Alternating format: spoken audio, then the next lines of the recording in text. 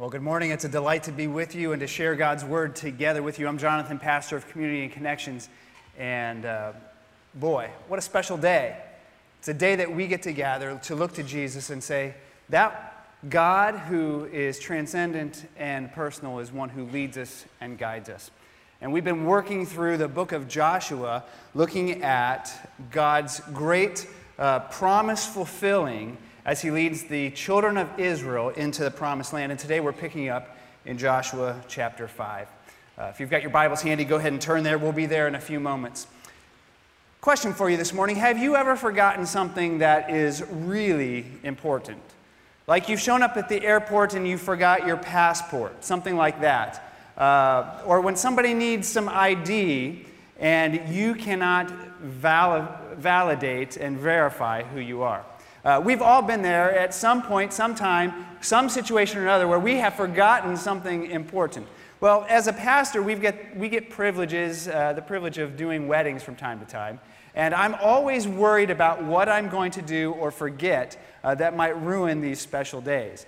Fortunately, to date, the worst situation I've ever had is almost tripping up the front step as I walked up on stage. So far, so good. But there was this one particular wedding where something important was forgotten. It was a beautiful day. It was a very hot day.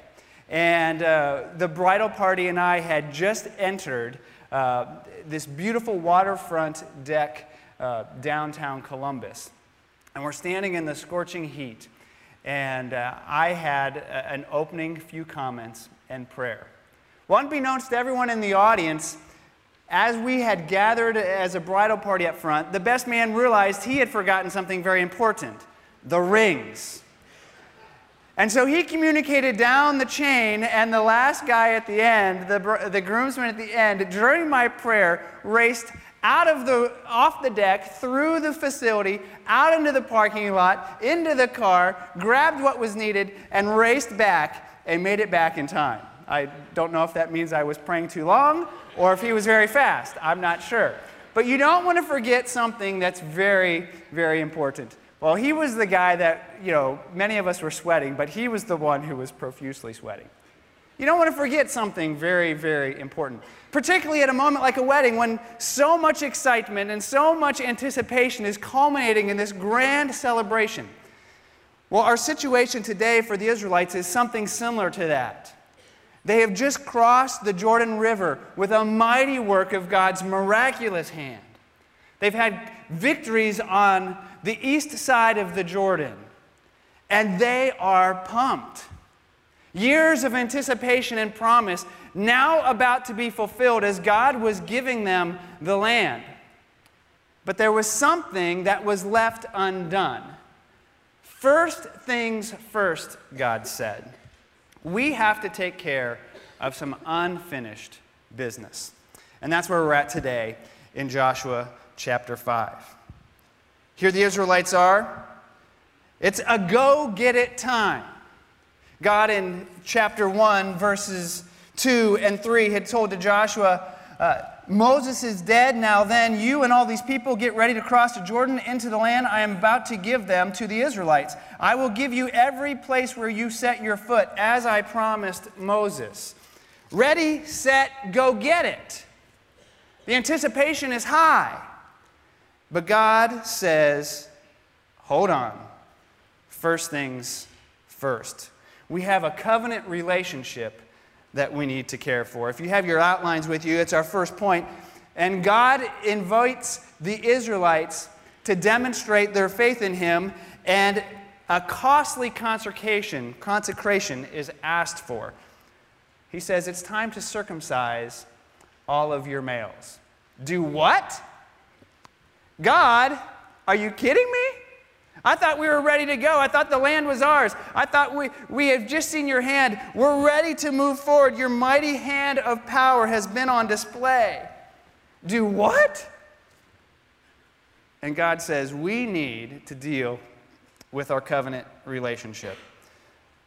The people were melting in fear. God had brought them through the Jordan. He did this so that all the peoples of the earth might know that the hand of the Lord is powerful, and so that the Israelites might always fear the Lord their God. The end of chapter 4 where we left off. And here we come to verse 1 of chapter 5. When all the Amorite kings west of the Jordan and all the Canaanite kings along the coast heard how the Lord had dried up the Jordan before the Israelites until they had crossed over, their hearts melted, and they no longer had the courage to face the Israelites. And on the screen you should be able to see a map of the territory. They had just come from the east, they had just crossed the Jordan, and now they were on the doorsteps of Jericho. Their hearts were, the hearts of the Canaanites and the Amorite kings were melting in fear. It's one thing to have them on the other side of the Jordan. They were already terrified. But now their last line of defense had been breached. They thought they might have had months to prepare, to get themselves ready, to get ready for battle. The Jordan was at flood stage, but now the Israelites were right there. They no longer had courage to face the Israelites. Ready, set, go, stop, God says. We interrupt this regularly scheduled conquest for a corporate time of circumcision. What? Well, it goes back to the covenant relationship that God had established with the people of Israel. Back to the very beginning, back to Abraham in Genesis chapter 12 and Genesis chapter 15 and 17. It goes back to the very beginning where God had promised Abraham a great nation and a great name and a land, and that all the nations of the world would be blessed through him, through Jesus, his offspring. It all goes back to the beginning. And God says, here is my covenant relationship with you. I will bless you, and you must obey me. The relationship, the covenant relationship in the Old Testament, a covenant that Jesus has come and has given us a better covenant that we enjoy today. But in that Old Testament covenant relationship, there was so much linked with blessing and obedience, or cursing and disobedience. When the children of Israel obeyed God, his hand of blessing and favor was on them. When they disobeyed him, they fell under his wrath and his condemnation. And we see that cycle repeated over and over and over again. And the children of Israel, on the doorstep of reaching this fulfillment of God's promise of the land, had some covenant matters, some covenant relationship situations to take care of. They had not kept up on their end of the bargain. It was time to get circumcised. Here was this big test. A big test. We saw the Lego movie a few years ago with our kids, and so Lego Movie 2 is now out. It's like everything is awesome. You know that? You've probably sung it a gazillion times if you have kids. Well, Lego Movie 2 is everything is not awesome all of a sudden. And all of a sudden, everything is not awesome. God says it's time to circumcise your males. At that time, verse 2, the Lord said to Joshua, make flint knives and circumcise the Israelites again.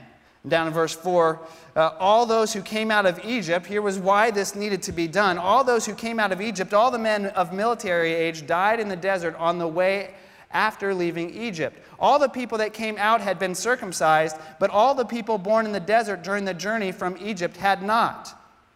The Israelites had moved about in the desert for 40 years until all the men who were of military age when they left Egypt had died, since they had not obeyed the Lord.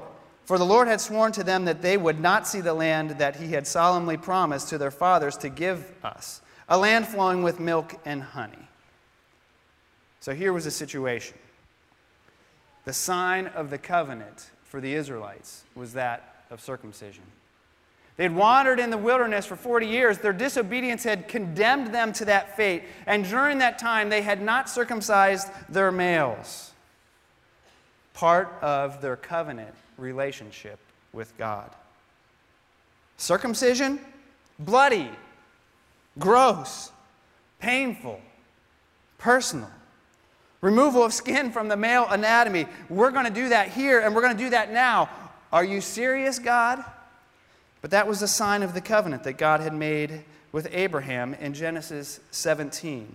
a physical sign, a sign to set themselves apart unto God as a nation, that they belong to Him, and that their commitment was sincere. Well, today we have signs and symbols that identify us with the body of Christ. That's why we celebrate baptism. The commands of Jesus for followers of Jesus to demonstrate to the world that they are truly followers of Him. We celebrate baptism today. If you're a follower of Jesus and have not been baptized, that's your way today to demonstrate to the world, seen and unseen, that you are a follower of Jesus. That's a much better deal than what the Israelites had to. So none of the males that had been born after leaving Egypt had been circumcised, and before possessing the land, the crew needed to get into compliance. It's a big deal. But it's also crazy, isn't it?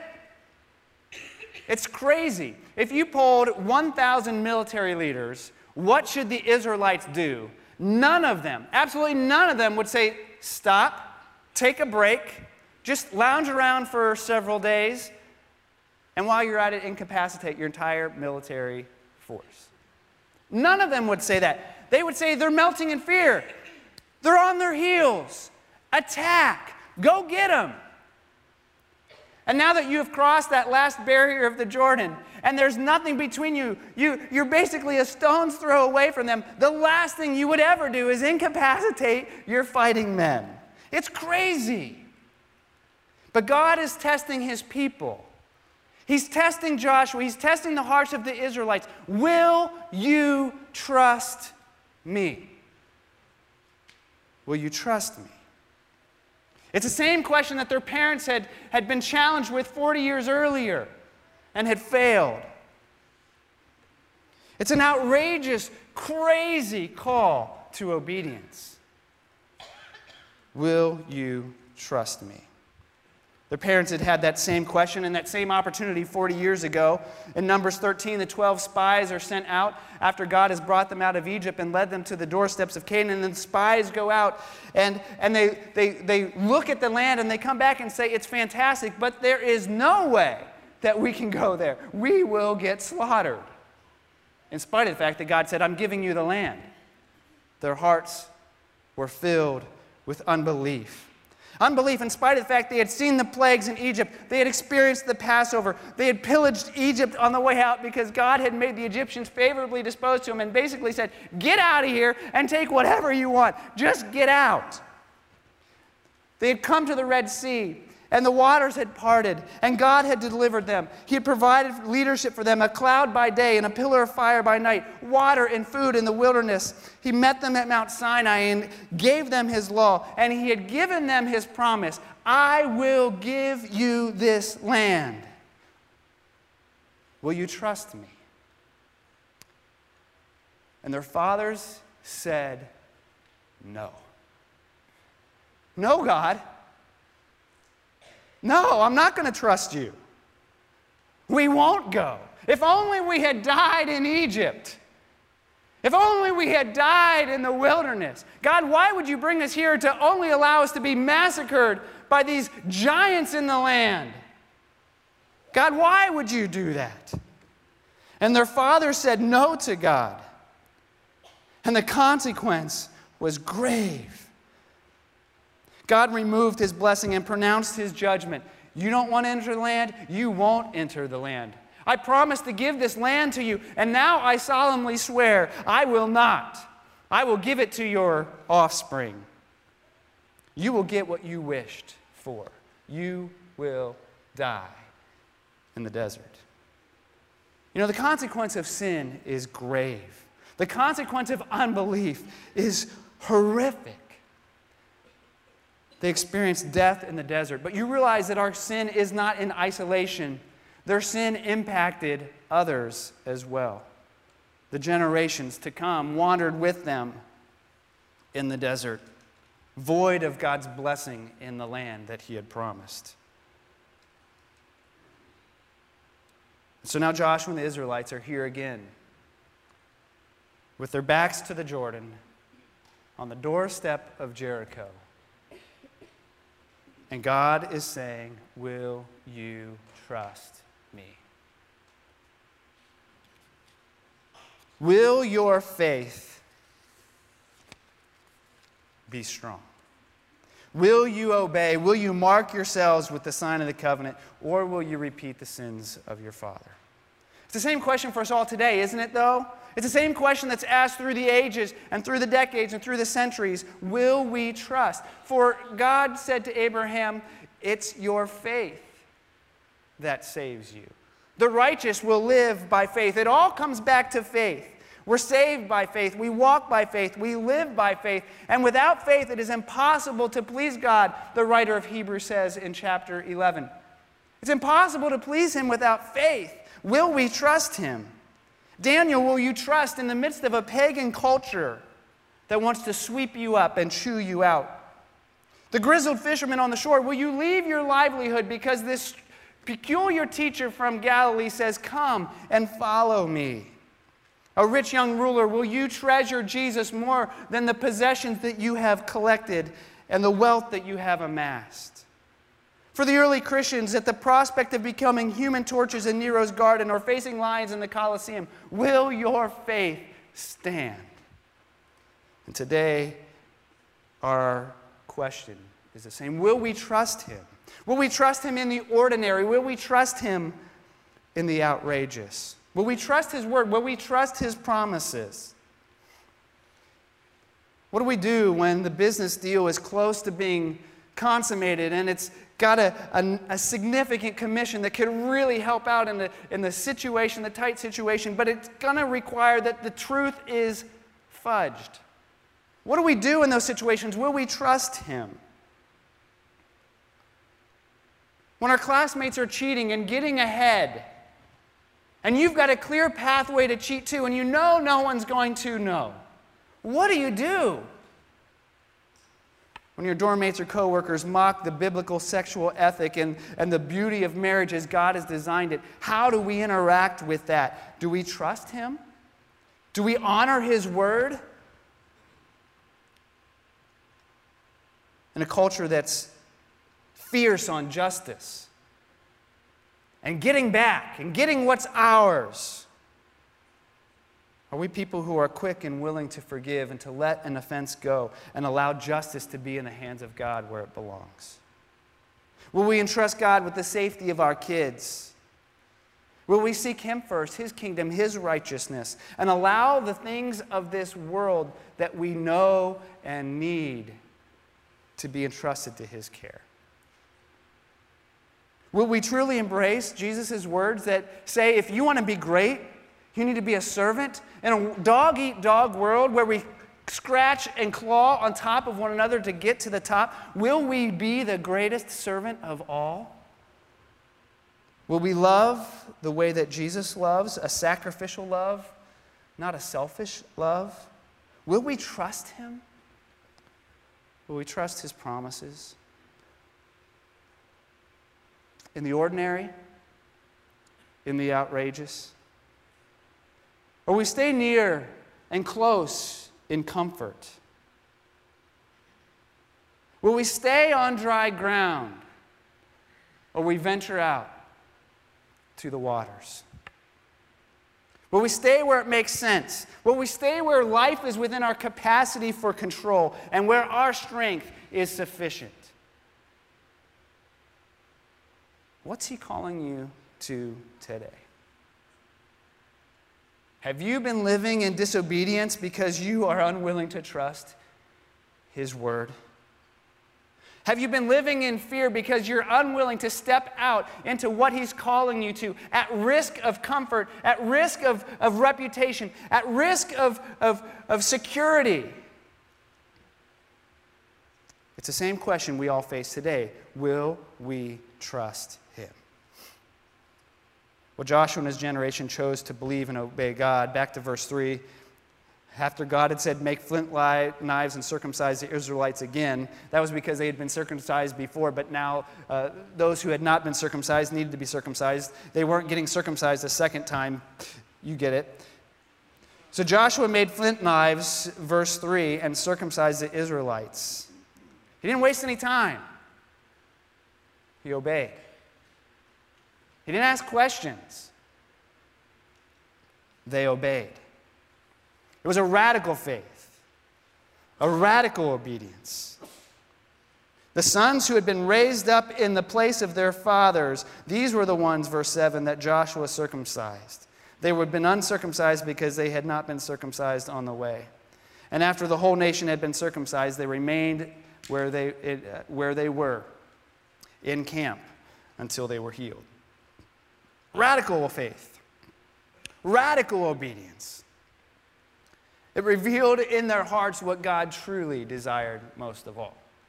It wasn't simply a circumcision of the heart that God, or the flesh that God was interested in. He was interested in a circumcision of the heart. Deuteronomy 36 says, "The Lord your God will circumcise your hearts and the hearts of your descendants, so that you may love him with all your hearts and with all your soul and live." That's the essence of the new covenant, that God wants to come in and take our hearts and circumcise our hearts and allow them to be fully and wholly committed and offered to him. Jeremiah says it this way, "I will give you a heart of flesh and take away your heart of stone." That our hearts would be set apart for him, where we say, "You can have it all, Lord. Take my life and let it be. It's yours." Tim Keller said it this way, "Here's what it means to have a circumcised heart.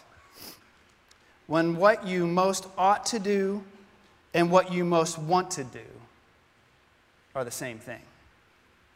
And that's what God truly desires. John Newton said, "Our pleasure and our duty, though opposite before, since we have seen his beauty, are joined to part no more." It's a sweet mingling of delight and duty. That's what a circumcised heart is. That's what God longs for today. A heart fully, completely, totally surrendered and offered to him in obedience in the ordinary and in the outrageous. We find in verse 9 what the result of Joshua and the Israelites' faith and belief and obedience was. The Lord said to Joshua, "Today I have rolled away the reproach of Egypt from you." So the place has been called Gilgal to this day. The filth had been washed away. Their obedience, their belief, their faith lifted them out of the swamp of the wilderness and gave them a bath. A glorious, wonderful cleansing. The shame and the reproach caused by their parents' unbelief had been washed away. The smell and the stench of their failure washed away. The consequences of their disobedience washed away. How amazing it is to know you're forgiven and you've been cleansed and you've been washed. When you've been out and you've been working in the garden, or you've been working with the livestock and you're filthy, or you've been working out and you're sweating and you're filthy and you're filthy and you're filthy to your bones, to be washed and to be cleansed. And the reproach of Egypt, the Lord rolled away from the Israelites that day, as they passed the test that their fathers had failed.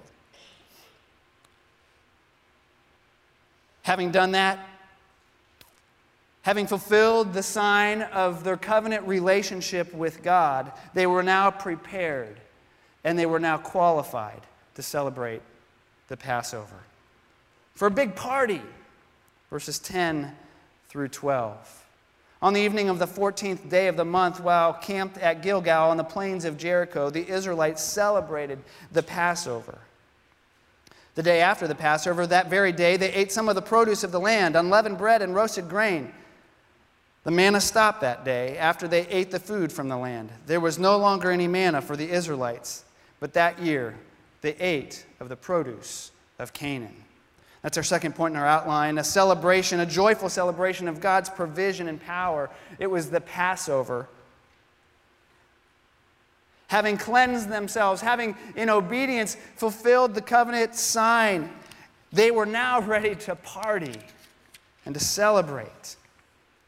harkens back to the Exodus and the plagues, and the 10th plague being that of the death of the firstborn of everyone in the land of Egypt, both human and of livestock.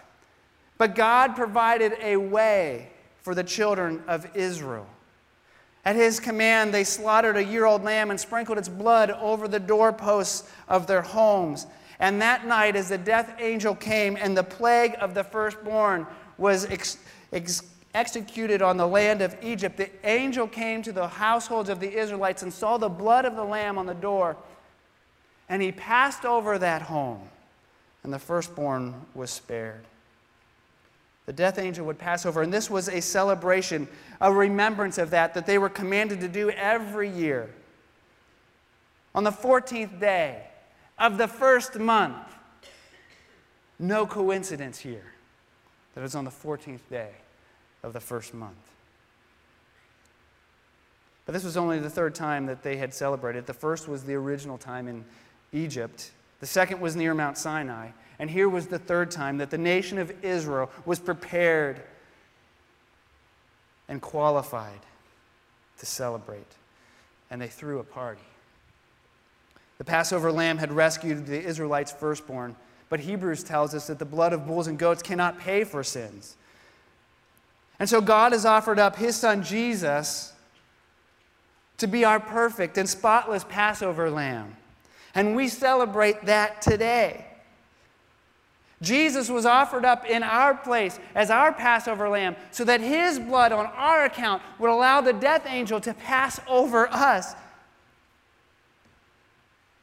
Jesus on the cross, cut off for us, bloody, gross, painful, personal, because the penalty of our sin was so serious.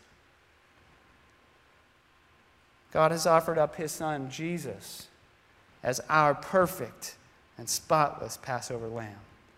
Once for all, a guarantee of the new covenant in His blood. And as a result, we are no longer to live for ourselves, but for Him who died for us and now lives for us. Our old man is to be put to death, to be cut off. We must die to ourselves. We must have circumcised hearts. And it can be bloody and gross and painful and personal when our old man needs to be crucified with Christ. Because I want to live for myself. I'm selfish. I'm proud. It's so much easier to trust myself than to trust God. But that's the call to all who encounter the crucified and risen Lord. To die to self, to live for Christ. As Jesus, our perfect and spotless Passover lamb, has paid the price. You know, the Israelites celebrated the power and provision of their Passover of their Passover lamb with the Passover celebration year after year. We celebrate Jesus, our Passover lamb, each time we celebrate communion and each time we remember His work. It's why it's so important when we gather. The bread and the cup, we remember and proclaim the Lord's death until He comes. We'll have opportunity to do that again in April. I hope that you're there. But the Israelites have demonstrated their commitment to the Lord and their dedication to the covenant relationship. And now they've joyfully celebrated the Passover. They're now ready to and adequately prepared to proceed with the conquest. We find in verse 11 that the day after the Passover, that very day, the next day, the manna stops. And they ate unleavened bread and produce from the land. God is physically and tangibly giving them a clean break from the wanderings in the wilderness, a fresh start, a leaving it all behind.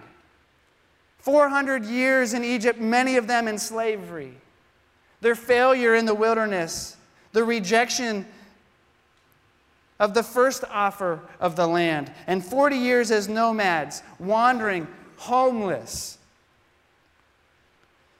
and the manna stopping, and the produce of the land signify and highlight the fulfillment of God's promise to bring them into the new land, the land flowing with milk and honey at harvest time. and the fields available to them because the inhabitants have fled in fear to their fortified cities. And here we are today, a call to leave the old life behind, to leave the past life behind and move into God's blessing and promise. The same should be true of us today, part of God's family. The old man needs to die. The old way of life needs to die. And we live to a new master, slaves to a better master. Warren Wiersbe said, "Too many professed Christians contradict their profession by exhibiting an appetite for what belongs to their past life." And as the Israelites came across the Jordan and entered the new land, and the old was washed away, and they had a fresh start, a clean break from the wilderness wanderings and their disobedience, we too are to enter a new life, a whole new way of life, where our pleasure and our duty, though opposite before, since we have seen His beauty, are joined to part no more. The sweet mingling of duty and delight, where it is God who works in us, Philippians 2:13, to will and to act according to His good purpose. Because the cross makes it all possible. I love what Paul Tripp said in the Art of Marriage conference that we hosted here years ago.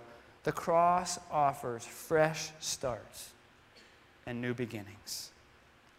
You know, as a church family, we've experienced a fresh start and a new beginning. We've gone through a lot of transition in recent weeks and months, and it's wonderful to be here. What a blessing of God, His provision, His hand has been upon us. What better time than now to rededicate and reconsecrate ourselves and redeclare our trust in Him. That we will renew our commitment to the mission He's called us to. He took the Israelites into the new land, and He wiped out the inhabitants, and they began to inhabit what He had promised them. But He calls us to mission today as well, a mission to make disciples, to bear His name to the nations, to allow His glory to be on display through our radical obedience in the ordinary and in the outrageous, so that the earth might know that His hand is still powerful, and that they might fear Him, the Lord our God. May we as a church family, may we as individuals today reconsecrate, rededicate, recommit ourselves to His call, to obedience to His voice, to the mission that He's given us. May we not grow lazy. May we not grow complacent. May we not be satisfied. May we not be too comfortable. May we not have hearts of fear, but may our hearts be filled and fueled with courage, because the Passover lamb has paid the price, and His hand is powerful and strong. And we serve a risen King, a living Lord, a King of kings, a coming King.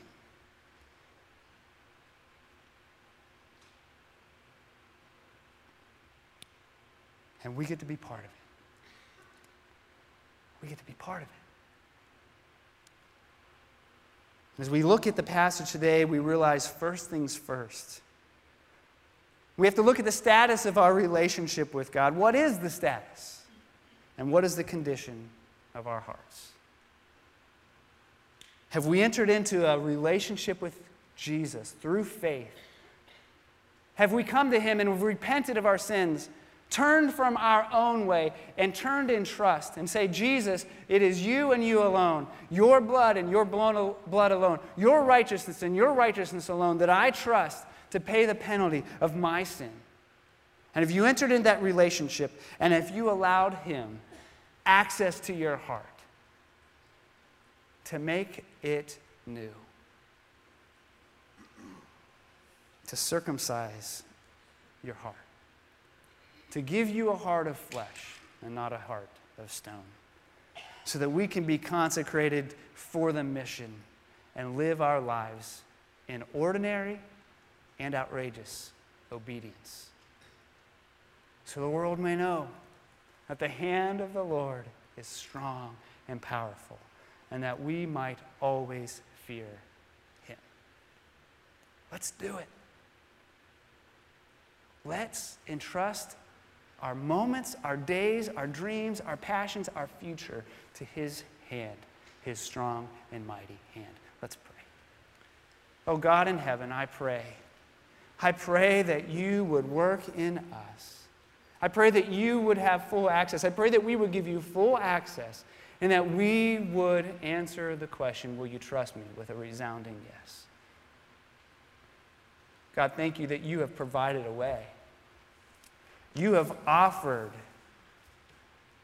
relationship with you. Lord, I pray that we would, with strong and unified hearts, be willing to obey and to follow you wherever you lead. Thank you that your hand is powerful and your hand is strong, and that nothing can separate us from your love. That you have promised that you will be with us wherever we go. And so, Father, in this hour, in this moment, I pray that we would rededicate, reconsecrate ourselves and our hearts to you for your glory and for your call and for your mission. In Jesus' name, amen.